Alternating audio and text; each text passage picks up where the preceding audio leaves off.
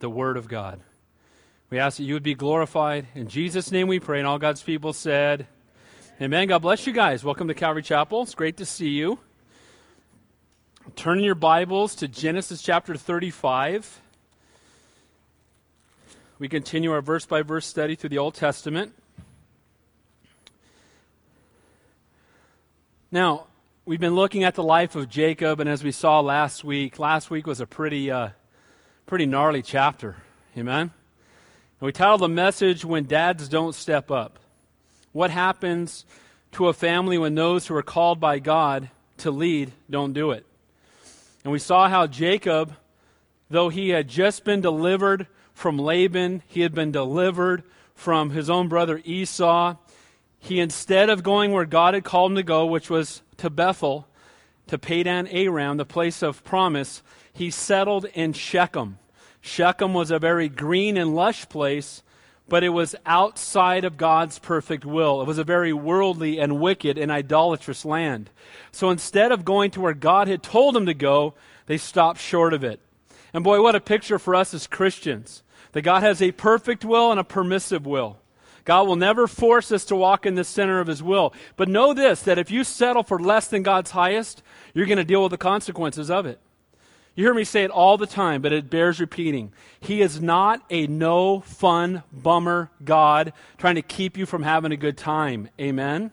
He's a loving Heavenly Father who wants to keep you from harm. And so often we look at the Word as instead of the 10 Commandments, it's the 10 suggestions. Instead of the Word of God, it's the opinion of God. And we try to pick and choose, and we just try to determine what we think is right. And here we see Jacob settling in a land of wickedness, and guess what?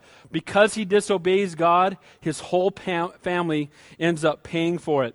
Remember that his daughter was left without covering. Dinah, his only daughter, his baby girl, 14, 15 years old, as teenage girls can be, decides, hey, I wonder what the rest of the world is like. Let me go out and check it out for myself. And because Dad's not watching over her the way that he should, she goes out unchaperoned, and as we know, she ends up getting raped. The word of the rape comes back. Jacob doesn't do anything. Kind of holds his peace. The second point we saw last week is that when dads don't step up, sinful behavior isn't properly addressed. Can I say this as parents? The easiest thing to do about sinful behavior in your kids is to say nothing. And it's the worst thing you can do. Amen? The easiest thing to do is to go, I don't want to deal with this. I've had a long day at work, and oh man, you know what? So let it go. And you know what? We need to love our kids and our God enough when we see sinful behavior in our house that we go and lovingly and graciously but very directly deal with it. Amen? But Jacob sat back and said nothing. He didn't do anything. So guess what happens? His sons were left without godly direction, so they took things into their own hands. Simeon and Levi, hearing about this, seeing Dad do nothing, say, well, if Dad's not going to do something, no one's going to treat our baby sister that way. Simeon and Levi were both born of Leah, as was Dinah, so these are her full brothers. So Simeon and Levi come up with a plan. And when Shechem's dad comes and tries to bargain for their daughter, for their sister, what kind of dowry can I give? Yeah, we just raped her, but what do we got to give you so we can keep her? Because she's still back with them. And Simeon and Levi say, hey, you know what? You can't come to us because you haven't been circumcised. And so an outward ritual instead of an inward relationship. If you will keep our religious ritual when, there's no commitment to God, it's nothing more than that, then you can be part of us. But this was a covenant between God and Israel. They were blaspheming the covenant of God. And they were doing it with a very bad motive. And so what happened is they agreed to be circumcised. As we saw last week, all the men were circumcised on the third day when they were laying around hurting. Simeon and Levi went up and slaughtered every man in the land. All the Shechemite men were killed. They took their wives and children and their possessions as spoils. The 9 other brothers come. And they weren't murderers, they were just thieves. Because they came in and looted the land. And all of this is happening in the chapter 34. We don't see God mentioned one time. God is never mentioned in the entire chapter. Jacob says absolutely nothing to his boys when they're doing this. He sits back. He's a dad who won't step up, who won't be the spiritual leader, who isn't taking his God-created, divine position within his family. And the reason we have many of the problems we have today in the world is we got dads doing the same thing. Well, those around us are given a false impression of our faith because, again, they said, hey, just take the circumcision, you'll be fine. And now we see at the end, as we get to the end of the chapter, that all control of his family is lost.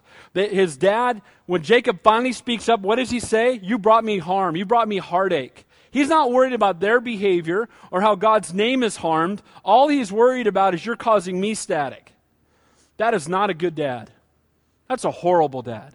A dad who thinks only of himself, not of the things of God or how to best minister to his kids. And then finally he loses the respect of his kids, and what do they say to him? You know what, Dad, you didn't do anything, so we had to. So this is where we are. Jacob has lost control of his family. And mind you, the most important family on the face of the earth, by the way, because through this family the Messiah is going to come, right? And so from this family that God has his hand on, the family of promise, he has lost total control. Why? Because he's been hanging out in the world for 8 years. He's no longer worshiping God. He has not been seeking after God. He's not being a godly dad. He's not taking his kids to worship the Lord. They've forgotten completely about God. They're living according to their flesh. And here comes the disaster. Boy, what a lesson for all of us. This is the line through whom the Messiah would come. But as we come to tonight's chapter, we've got a daughter who's been raped and defiled. We have Simeon and Levi who are murderers. The other 9 are common thieves. As we're going to see, there are idols throughout their house. They're drifting from God's purposes, becoming more and more like the world around them. God's name is being harmed. Jacob is not leading his family. His children are in open rebellion. What in the world is a father to do? Maybe you sit here and you find yourself tonight thinking, you know what? I hate to admit it, but that describes my life a little bit. You know what? I have been kind of exhausted and I haven't fulfilled my role in the home. I haven't been the spiritual leader God's called me to be. Well, you know what's so great about the Word of God? He doesn't leave us hanging, because the very next chapter He's going to give us the answer. As we continue to read, He doesn't just leave us with this family devastated and with a father who's totally blown it. But we're going to see the grace of God in action. And that same grace that was available to Jacob is available to you and I. I want to say one last thing, a verse that I had written out that I forgot to mention last week that I think is so key. With Simeon and Levi going and murdering all the men of the land, we all would admit, at least partially, that we understand it. Why? Because we have daughters and sisters and moms, and we know how we feel about the precious women in our family, and to think of one of them being raped like that, we certainly understand the response from a fleshly perspective. And many of us would even say, I would probably respond the same way unless Almighty God helped me big time. But the Word of God says that the wrath of man does not produce the righteousness of God. Let me say that again. The wrath of man does not produce the righteousness of God. In our anger and fleshly wrath, we never produce the righteousness of God. Next time you're about to fly off a handle and you think you've got reason to be righteously angered, remember that verse. Amen? So we come to this evening's chapter. We've just left behind us mayhem in chapter 34. And we're going to see a total change in direction. If you're a note taker, I titled the message, A Return to Holy Living. So last time, it's what happens when Dad doesn't step up. This time, a return to holy living. When Dad steps up and brings his family with him. What does it look like? Well, here's the points. We're going to look at just the first 15 verses tonight. Number 1, when we return to holy living, the first thing that must happen, you must return to your first love. You must come back to a place of surrender and brokenness before God. Number 2, a return to holy living in the case of a dad here. Take spiritual headship in your home. How do you do that? Here's the 4 points. Cleanse your homes of false gods. Cleanse yourselves inside and out. Bring your family with you to worship the Lord. And then finally, obey God and trust Him to protect you. Return to holy living. Know God's comfort in times of grieving. And then the last 2 points, trust that God is still faithful to His promises. And then finally, pour yourself out before Him. So return to holy living. When dad steps up and brings his family with him, how in the world are we going to get out of the mess of chapter 34? Look at the devastation. His kids don't respect him. The name of God has been harmed. It's a total disaster. What in the world is going to turn this all around? Look at verse 1. Then God said to Jacob, "Arise, go up to Bethel and dwell there." God sees our messes. Amen? God sees all the disastrous decisions we've made. God sees the mayhem we've wreaked by walking in our flesh. And here's the good news, guys. He never leaves us nor forsakes us. His eyes are always upon us. He never ceases to love us. And he so desperately wants to minister to us. Amen? And even when we're walking around and we're trying to harden our heart and be separated from him, he wants to reach out. And we see here that he speaks to Jacob. Now, could it be? It doesn't say in the text, and be careful to speak into silence. That's a bad thing to do. But could it be that Jacob was finally brought to a place where he was desperate enough to hear God? You know, guys, God is always speaking. It's just that often we're not listening. Amen? I haven't heard anything from the Lord. Then you need to listen. I need to listen. Amen? Because God is speaking. I believe God's been speaking to Jacob all along for 8 years. And for 8 years, Jacob's just been, on the flesh patrol. Just living his life, being comfortable. Just, hey. Shechem was a great place to raise cattle, bad place to raise kids. It was lush and it was green, but it was a godless, forsaken place. And no doubt God was reminding him of the promises, but again, we can get so caught up in the things of the world that we don't hear God. Well, finally, it could be that with his daughter raped and his kids, in a place where they have no respect for him anymore, and now he's afraid that when the word gets out about what he did to the Shechemites, that all the people of the land were going to come and kill him, and finally, just maybe, he was ready to hear. And then the Lord spoke to him. Jacob had stopped short of what God had called him to do. He had chose, the fleshly things instead of the godly things. And you know what? The closeness with a godless world had brought all this havoc upon his family, brought leanness to his soul and compromise to his life, and he still wouldn't step up. He's in open rebellion, but in the midst of that, God speaks. I'm so thankful that God is a God of such incredible grace, aren't you? That, I've blown it, and he still loves me. I said this on Sunday. Have you ever sinned in such a bad way that you felt like you had to ask him to forgive you like 100 times? Even though he forgave you the first time? Guys, we need to understand the depths of God's grace. Where sin abounds, grace abounds much more. And God still loves Jacob. He still has a plan for Jacob, still has a plan for his 12 sons, even though we know that Simeon and Levi are going to miss out on God's highest because of what they have done. But God sees it all, and he tells Jacob, okay, Jacob, look. Pastor Dave paraphrase, here's the problem. You're living in a land I never meant for you to live in. You're dwelling in the world that was never my plan. You need to rise up and go back to Bethel. Rise up and go back to the house of God. Back to the place of worship. Back to the place of surrender. Back to the place of sacrifice. Go back. And not only go back there, but dwell there. Go back to Bethel. Now, Bethel means house of God. You're struggling in your walk, go back to the house of God. Amen? You're really getting caught up in the things of the world, get back into fellowship with God's people. I'm preaching to the choir, you're here on a Wednesday night. But the point is, as we struggle and we strive and we go through difficulties of life, the place that we need to turn back to is intimate fellowship with the Lord. Bethel means house of God, but it was also the place where Jacob first met the Lord. If you remember, he was running for his life from Esau. And as he's running for his life, all he has is a staff in his hand. Maybe a little bit of sustenance, and that's it. He's all by himself. He's so exhausted in this hundreds of mile, about 500-mile trek, that he stops, and he's so exhausted he falls asleep using a rock for a pillow. You know you're tired when you're using a rock for a pillow. And in the midst of that, the Lord appears to him in a vision. And the angels are, Jacob's ladder it's referred to. The angels are ascending and descending. And he finds out that, you know what? Even though I'm alone out here in the desert, God's got his hand on me. He's watching me. He's ministering to me. He's caring for me. He loves me. There's something far beyond what I can see with my physical eyes. That should be a word of encouragement to everybody here. No matter what you're going through, God's eyes are upon you, and he is ministering to you if you will but let him. Amen? And so, later in John, we see that Jesus tells Nathanael that he is the ladder. So whenever you think of Bethel, think of the gap being bridged between sinful man and holy God through Jesus Christ.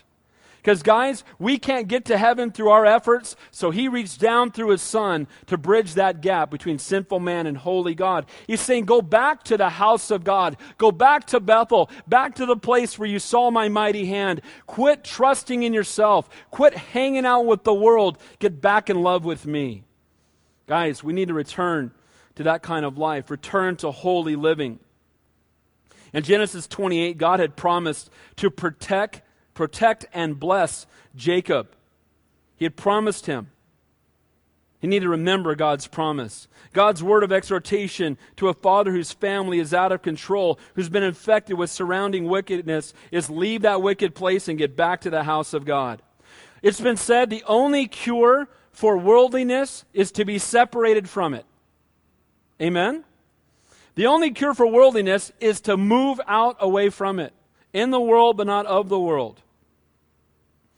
So in Genesis 34, God not mentioned once. We don't hear God speaking. Why? Because I believe Jacob's ears are hardened.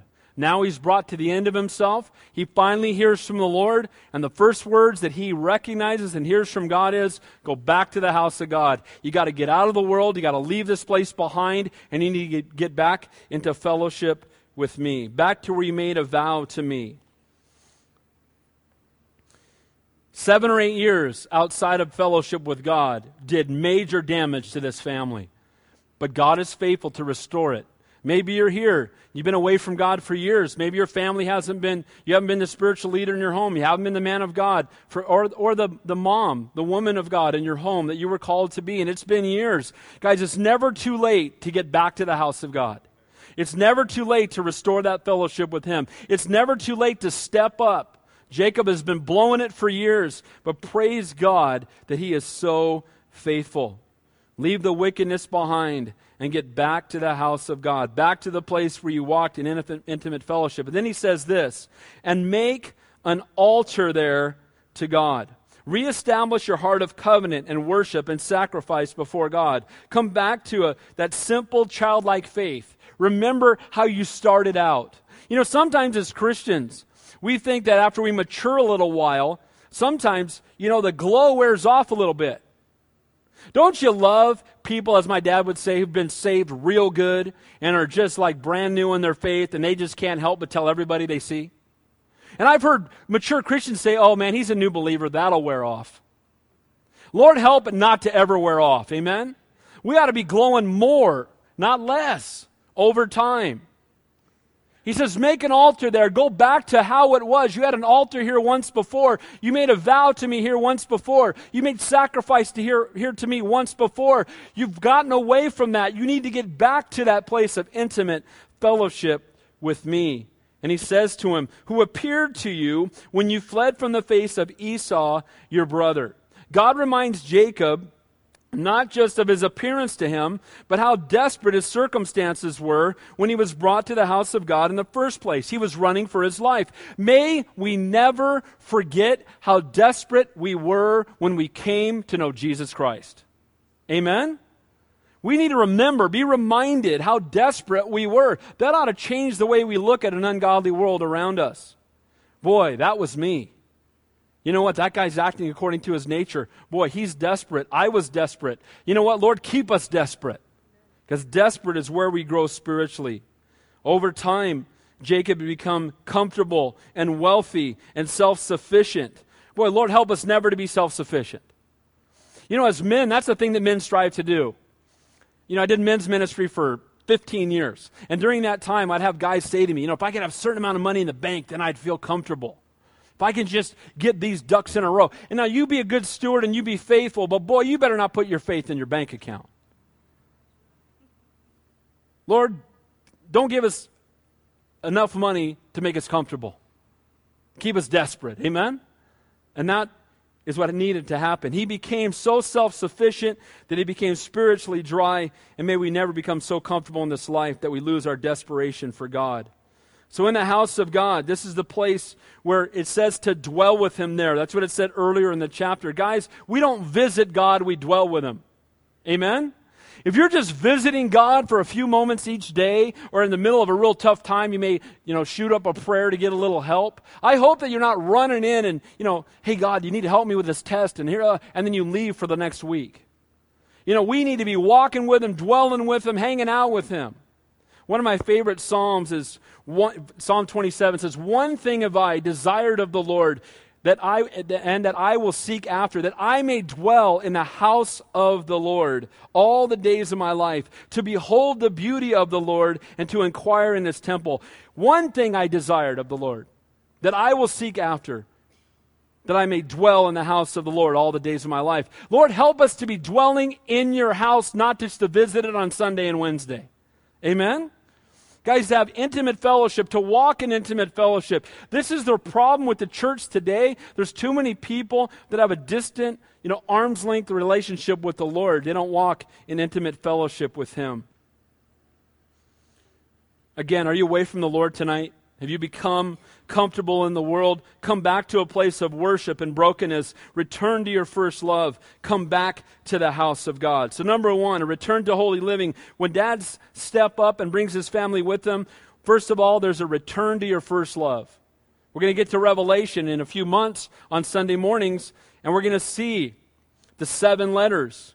And one of the letters is to the church, and he says to the church, you need to get back in love. Go back to your first love. You guys are so busy about doing the things, doing church.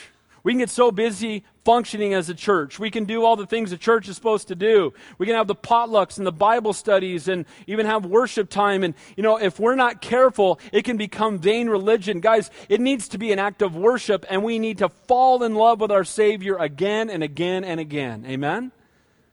Lord, help us to have love for you. So return to your first love. Second, take spiritual headship in your home. Now watch this. "And Jacob said to his household," it's about time, my brother. Amen? Where was this last chapter? Your daughter's been raped. Your sons are plotting. Your daughter, first of all, left, and there's nobody with her. He says nothing. Finally, he's returned to his first love. He's built an altar. He's back to a place where he's hearing from God. And as soon as he hears from God, he can't help but lead his family. And then it says, "And Jacob said to his household and to all who are with him, put away the foreign gods that are among you." Take spiritual headship of your home. First thing is cleanse your homes of the false gods. Jacob had said nothing in the midst of the whole Dinah incident. He had lost control of his family, the respect of his children. But now, having heard from the Lord, he steps up. He'd been living in wickedness for all these years. But praise God, it's never too late for a dad to step up and be the dad. It's never too late if you're a single mom for you to step up and take spiritual headship in your home. It's never too late. You know what? In this case, when he starts to speak, several of his kids are in their 20s. Dinah is a teenager, and she's the youngest. So here's the point. The point is that all of his kids are older, and it's never too late for dad to step up and start being dad and to start calling his children to live lives set apart to God. So he says, take the false gods, the foreign gods that are among you. Put them away. You know what? All the way back to when Laban chased him down. Remember that he came, and what did he say? "You've stolen my gods." Remember that? Remember that? Rachel had put a god in her knapsack. If your God fits in a knapsack, you got problems. And if your God can be stolen, as I've said, hey, I'm glad my God can't be stolen, amen? We were going to have church, but God was stolen this week. Let's put out an APB and see if we can find him. That's not the God we serve. But what happened was their gods have been stolen, so he chases them down. Well, you know what? After that happens, we never see that issue being dealt with. And now they've been in Shechem, and they got all kinds of foreign gods in their house, and for years he has said absolutely nothing. Now God speaks to him, God exhorts him, and now finally he steps up and calls his family together and says, those foreign gods you've got, put them out of here. Put them away. You need to get rid of them. Now, what are the foreign gods today? Worshiping anything that is created. Let me say that again. We only worship the Creator. Amen? We do not worship creation. And so anything that we worship that is created, anything we allow to become more important in our lives than God, those things of the world that undermine the truth of God's Word, what are the things that get in the way of your relationship with God? For a teenager, it could be video games. Or maybe for some of you guys, it could be video games. It could be your career. It could be the pursuit of a relationship. It could be so many things where we're so occupied in that we cannot do the things of God. We have no time for the Lord because we've made something else too important. Jacob's family had become like the Shechemite world around them. They were trying, like many professing Christians today, to worship God while at the same time hanging on to the superstitions and practices of the world around them, attempting to have one foot in the kingdom of God and one foot in the world. Lord, help us. Pastor Don McClure in San Jose, my pastor over there, said, Christians don't tell lies, they just sing them. And he would always use the example of, I surrender all. He said, if we were singing accurately, we'd say, I surrender some. Because so often we say, Lord, I surrender all, but just not my career, just not my hobby, just not my wealth, just not the pursuit of this relationship. Lord, not even my children. We should put nothing above Him, surrender everything to Him. Amen? But here's the exhortation is that here's this man of God who has allowed the world around him to keep him from serving the Lord. And his family has been filled up with foreign gods, and for years he has said nothing because as a dad, the easiest thing to do is to say nothing. Say nothing about your kids' form of entertainment. Say nothing about the video games they're playing that they shouldn't be playing. Say nothing about the poster that's on the wall that is not proper for a Christian kid to have on their wall. Say nothing about the music they're listening to that does not edify and worship Almighty God. The easiest thing to do is to say nothing, and the thing that God wants us to do is be moms, be dads, step up, call sin sin, and remove that stuff from our house. Amen? Well, man, come on, Dad, you lighten up. I got 4 kids. There's sometimes I've let stuff slide. Because you come home after working hard all day and you're exhausted, and the easiest thing to do is plop down in a chair and eat dinner. But you know what? We need to pray that our best part of our day is when we walk in the door at home. And make that a priority. And make sure that we do whatever is necessary. I tell all of my kids this on the first day of high school. I love you enough to have you be mad at me for the next 4 years if that's what it takes. They got enough friends, they need a dad. Amen? They got enough friends, they need a mom. They need somebody to stand for the things of God and say, I don't care if every friend you have is doing it, you're not going to. Why? As for me and my house, we will serve the Lord. Amen? Jacob is finally stepping up. Those foreign gods that I've let you have all these years, I've said nothing about. It's not too late. Well, my kids been listening to that music for 10 years. Guess what? Don't make it 10 years in a day. Amen? Step up. Be the dad. Be the mom. Well, my kids are in their 20s. You know what? If you still have influence on their life, don't be afraid. And if they live in your house, I don't care how old they are. Amen? As for me and my house, we will serve the Lord. It's our job to set a godly standard, to rid our homes of all the foreign idols, all the false gods. Get them out of there.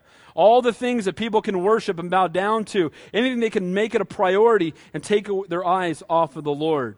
So, take spiritual headship of your home. Cleanse your homes of the false gods. Number 2, cleanse yourself inside and out. Look what it says. Purify yourselves and change your garments. The word purify yourself meant they needed not to take a bath physically, but to cleanse themselves spiritually. Guys, they had been joined to the world so long that they needed to come to a place of confession, repentance, and brokenness and restoration before God. He said, you know what? It's not enough to remove all the trappings of this world. Now we need to get in a place where we get right with Almighty God too. Amen? Well, I've removed all the stuff. I don't have that stuff in my house anymore. How's your walk with the Lord? Is there sin that needs to be confessed? Well, not only do we need to remove the foreign gods, we need to confess to the Lord that we've had them. And we've made other things a priority in front of Him. 1 John 1:9 we looked at on Sunday. It says it's been referred to as the Christian bar of soap. It says if we confess our sins, He is faithful and just to forgive us our sins and cleanse us from all unrighteousness. How else do you cleanse yourself? It says in Ephesians 5, you cleanse her with the washing of the water by the word of God. It's speaking of husbands and wives. But how do we cleanse ourselves? By spending time in God's word. Amen? So we need to be purified. Now, are we going to heaven? Have we been justified? Yes. But are we still in that sanctification process? Absolutely. And should we still keep short accounts with God? Without question. We are to be cleansed from idolatry, but also consecrated to the Lord. And then he says, not only purify yourselves inwardly, but change your garments. True inward belief is reflected in outward behavior. Now, he's talking about changing clothes. And certainly, there were certain clothes that would be worn that might, point toward idol worship. And you know what? As Christians, let me say this. We ought to dress different than the world. Amen? I have to confess to you, sometimes, and if this hits you, then know that I love you. But sometimes, we have women come to church that are dressed inappropriately. Amen? You should not be a source of stumbling for your brother in Christ when he comes to church on Sunday. Amen? Dress in a way that would honor the Lord. And that's true for all of us. Amen? But while he's talking about changing their clothes, ultimately, I believe the application is purify yourself inwardly, and it should be reflected in how you appear outwardly. It should be reflected in your behavior. Belief should impact behavior.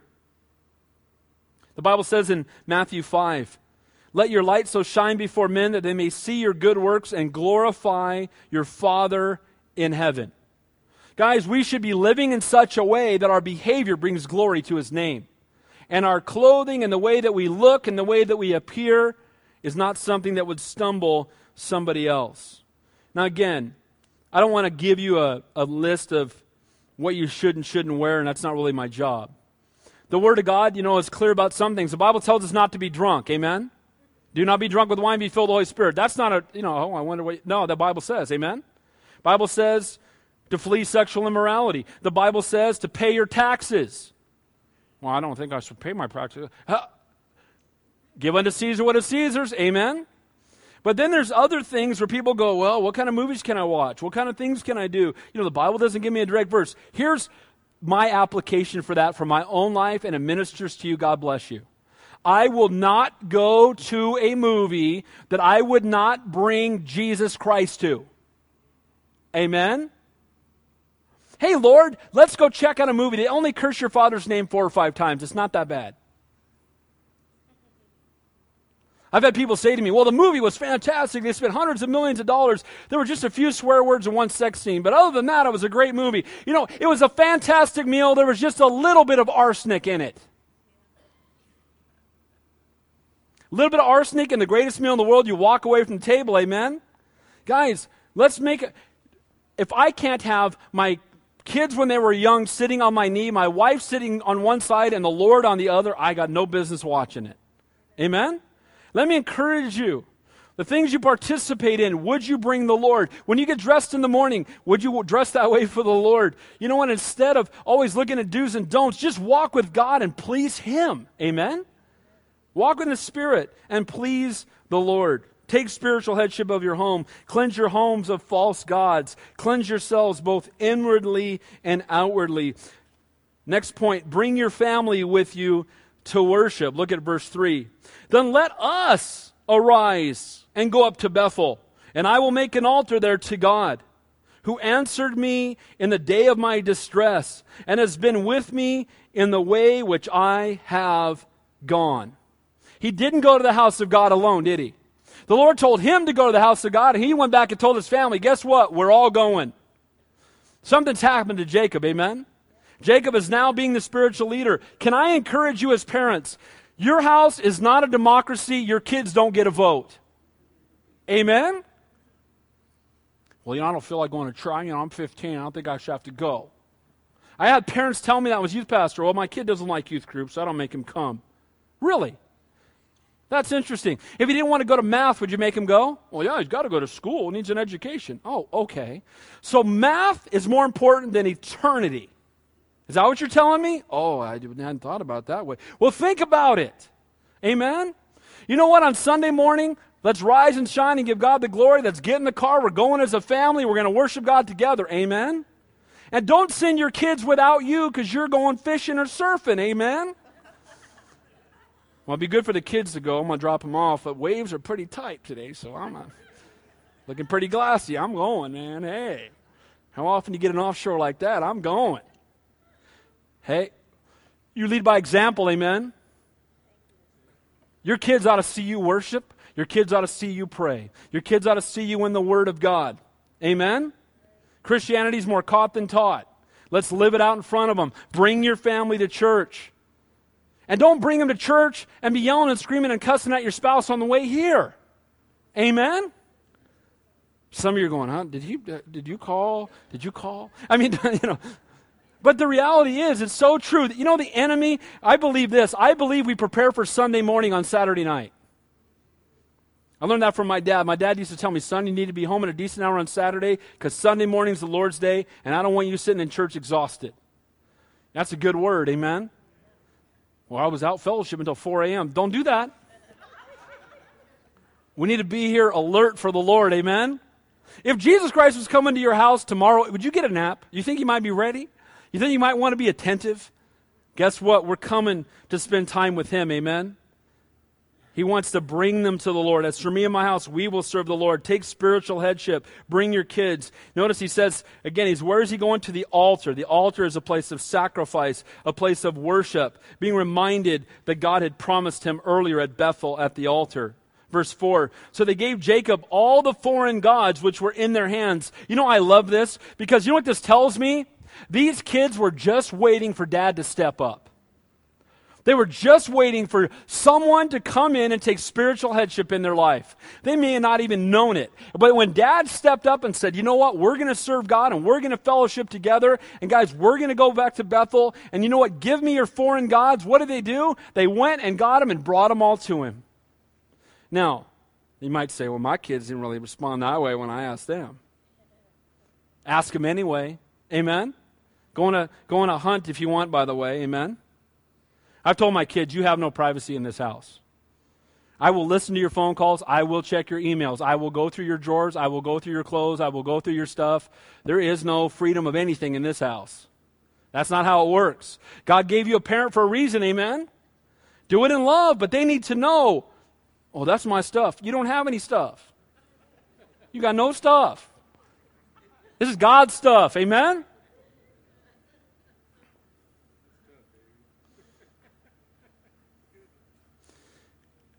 Let me say, like all families, we have our trials, just like you do.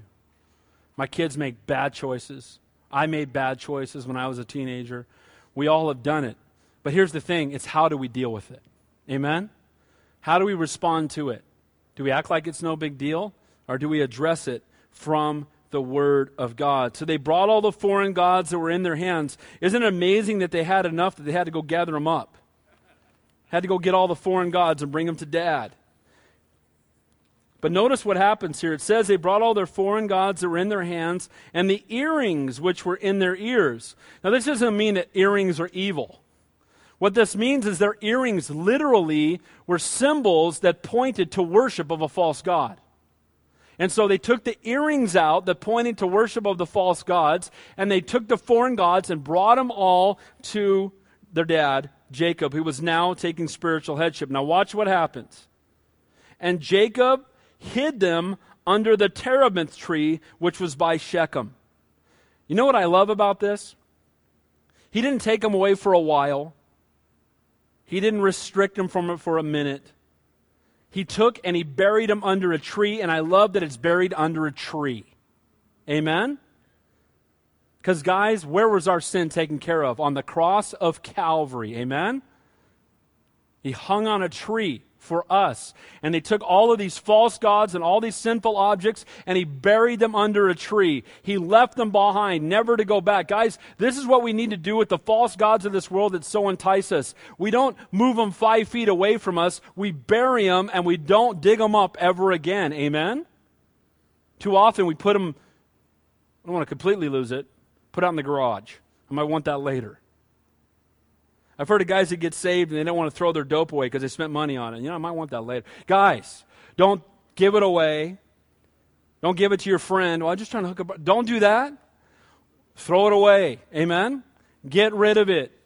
Pour it down the sink, whatever it might be. We see that picture of the cross here. Then we see in verse 5 through 7, obey God and trust Him to protect you. It says, and they journeyed, and the terror of God was upon the cities that were all around them, and they did not pursue the sons of Jacob. You have to remember that he was petrified and worried because back in chapter 34, he thought, you know what, we did this to the Shechemites, all the other nations are going to kill us, and if we start to travel down to Bethel, we're going to be marching right by some of these nations, and they could come out and kill us. Guys, we obey God and trust Him to protect us. Amen? Well, if I obey God, I might catch static at work. You know, if I stand up for the things of the Lord, I might have a hard time with my neighbors, or I might lose out on a job or a bid if I make a stand for God. In fact, guys tell me, well, I don't want to put a Christian fish in my ad because someone might think, because I'm a Christian, not call me. You know what? If they don't call me because I'm a Christian, I don't want them calling me. Amen? Guys, let's not be ashamed of Jesus. Amen? And in this case, the exhortation here is that God says, look, I told you to go, just go. And trust me. Yeah, they're threatening you, it's okay. You trust me. You don't worry about the threats of the world, you trust in the promises of God. And that's exactly what we see Jacob doing. God's got a hold of him, hasn't he? He's changed in 5 verses. Lord, help us. So Jacob came to Luz, verse 6, that is Bethel, which is in the land of Canaan. He and all the people who were with him. He didn't leave one person behind, did he? Nobody back in the world. Nobody back in the land. What did he do? He brought his whole family with him. And he built an altar there and called the place El Bethel, because there God appeared to him when he fled from the face of his brother. El Bethel means God, the house of God. El means God.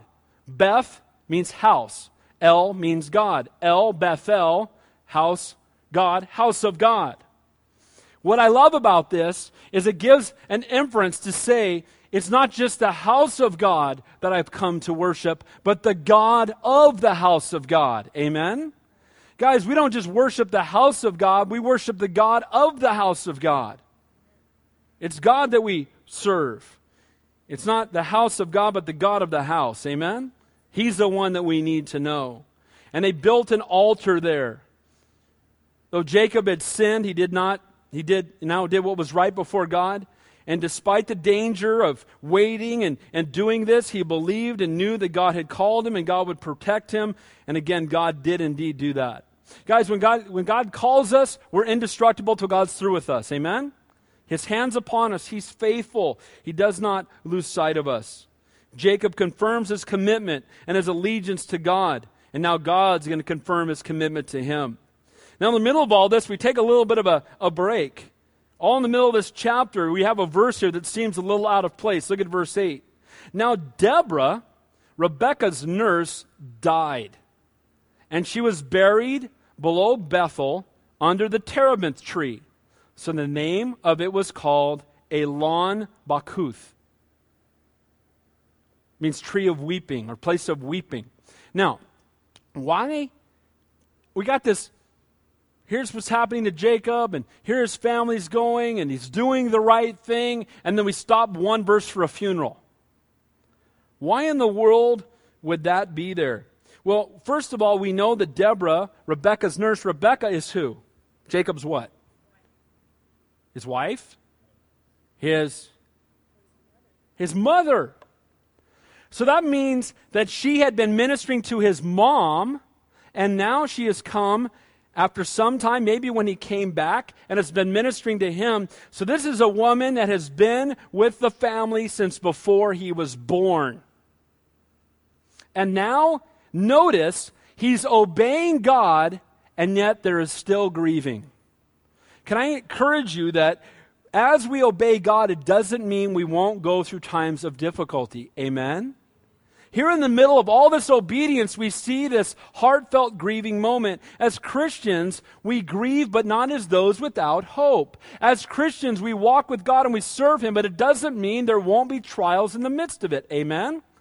That's why I believe that verse is right there. In the middle of all of this woman that he loved and cared for, as he's now obeying God, she dies and he buries her there. We see both a blessing and a burial happening here at the same time. His mom at this point is no doubt dead, and this is the last connection in a sense to her, to the nurse, and how this must have broken his heart. But you know what? When we grieve, it should never be a reason for us to stop serving God. Amen? We don't look at God and say, look, I went through a trial. Where were you? You know, Lord, I just started obeying you, and this precious woman in my life died. How is that even fair? Guys, we need to get an eternal perspective. Amen? Absent from the body, present with the Lord. Amen? We miss them, but praise God that where they are is far better. Next point. Trust that God is still faithful to His promises. How do we return to that place of faithfulness? How do we get back there? We trust that God is still faithful to His promises, even when we've been faithless. Guys, you can take 1,000,000 steps away from God. Praise God, it's one step back. Amen? No matter how far you've drifted, He wants to call you home. Let's take a look here at verse 9. Then God appeared to Jacob again. So He spoke to him, now He appears to him. How did he go from hearing God to seeing God? He obeyed God. Amen? He moves from hearing God to seeing God by obeying God. Guys, you want to see the Lord moving in your life? Start obeying Him.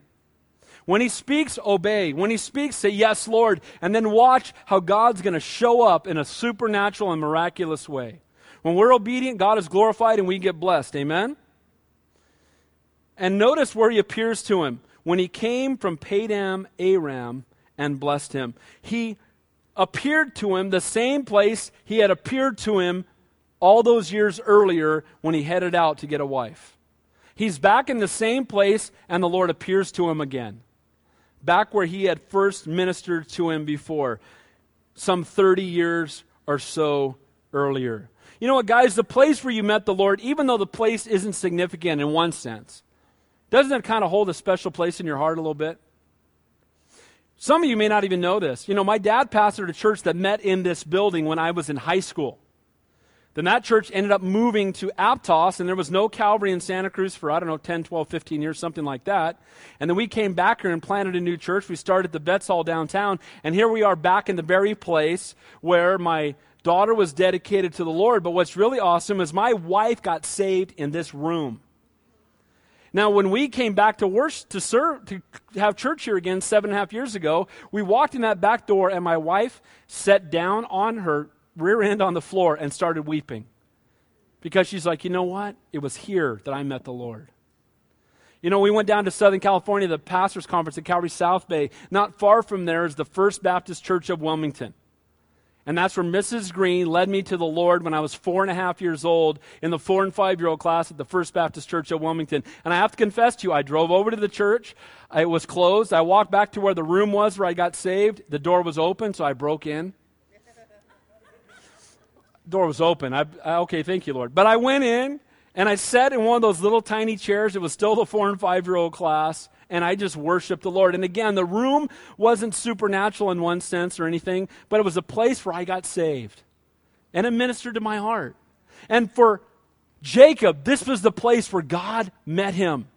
This was the place where he saw the vision of Jacob's ladder. This was the place where he had the promise from God. This was the place where God made a vow to him and he made a vow to the Lord. This was a place where he entered into God's presence and he made sacrifice to God and he heard the promises of God. And now he's back there again. And he's excited to be there.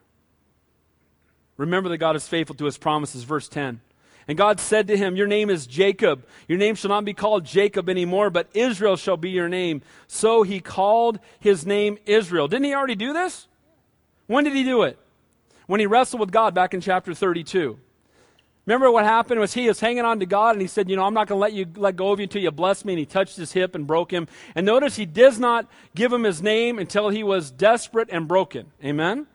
And he gives him his name. But guess what? He's reminding him of the promise that yes, even though you spent 8 years hanging out in Shechem, you weren't a godly man, you were not obeying me, you allowed this whole Dinah incident, you weren't stepping up to your kids, guess what? I have forgiven you, I'm a gracious God, and I'm not done using you. You know what? The Bible says that he can restore the years the locusts have eaten. Amen? You've blown it, you can still get right. You've got off track, it's not too late to be used by God. Let's get right with him tonight, amen? Lord, help us. Lord, use us again. And then it says in verse 11, and God said to him, I am God Almighty. Those of you who like words, that word there is El Shaddai. I am El Shaddai.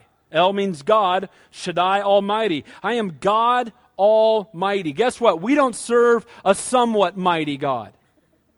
A kind of mighty. He's almighty. Amen? And guys, when we remember how mighty God is, it makes the things that we go through in life a lot less of a big deal. Trials are big if God is small. If God is mighty, nothing's too great for him. Amen? And he's saying this to Jacob as Jacob is, the people around him are threatening to bring harm. He says, I still got my promises on you. I still got my hand on you. You're still Israel. My promises are still good. And oh, by the way, I'm still God Almighty and I'm still in control. Praise the Lord for these words of encouragement, and may they be an encouragement to us. I am God Almighty. Be fruitful and multiply. A nation and a company of nations shall proceed from you, and kings shall come from your body. You know what? You've blown it, but I'm still going to use you. I still have plans for you. You're going to be the father of many nations. Kings are going to come from you, royalty.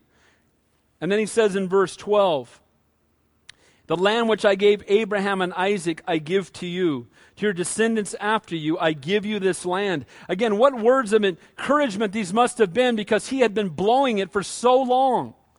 And God still says, I'm not done with you. You're here tonight. I've been blowing it for so long. It's not too late. You know what's the ultimate about all the promises that are coming? The promises to give the descendants after you. Guess what's the greatest promise of all? Jesus Christ is going to come through his line. But you know what's going to happen? Here's what's interesting. Simeon and Levi are going to lose out on the blessing. And Reuben, as we're going to see next week, is going to miss out on the blessing because Reuben ends up sleeping with one of his stepmoms, or one of the other wives. And they're all going to lose the blessing. So guess who gets the blessing of the Messiah, the fourth in line? Judah. He's the Lion of the tribe of Judah, the Bible tells us. Amen? But because they had blown it, they missed out on God's highest. And it says there, then God went up from him in the place where he had talked with him. The Lord went up, but Jacob still remained faithful. You know what's awesome for us, guys? God's presence left him. Now, when it says God went up, I believe this means that Jesus was talking to him in person. Talking to him in person, and he went up. And guys, wouldn't we love to have a conversation with Jesus in person? What's the answer? All day long. But can I say this? And please don't take this wrong. I believe we are even more blessed because while he got to speak with the Lord for a moment and then he ascended into heaven, you and I have the Holy Spirit 24 hours a day, 7 days a week, and he never leaves. Amen? And we are the most blessed of all people. 24/7. Praise God. Lastly, a return to holy living. When Dad gets right and brings his family with him, what does he do? He pours himself out before the Lord. Look at verse 14. So Jacob set up a pillar in the place where he talked with him, a pillar of stone. And he poured out a drink offering, and he poured oil on it.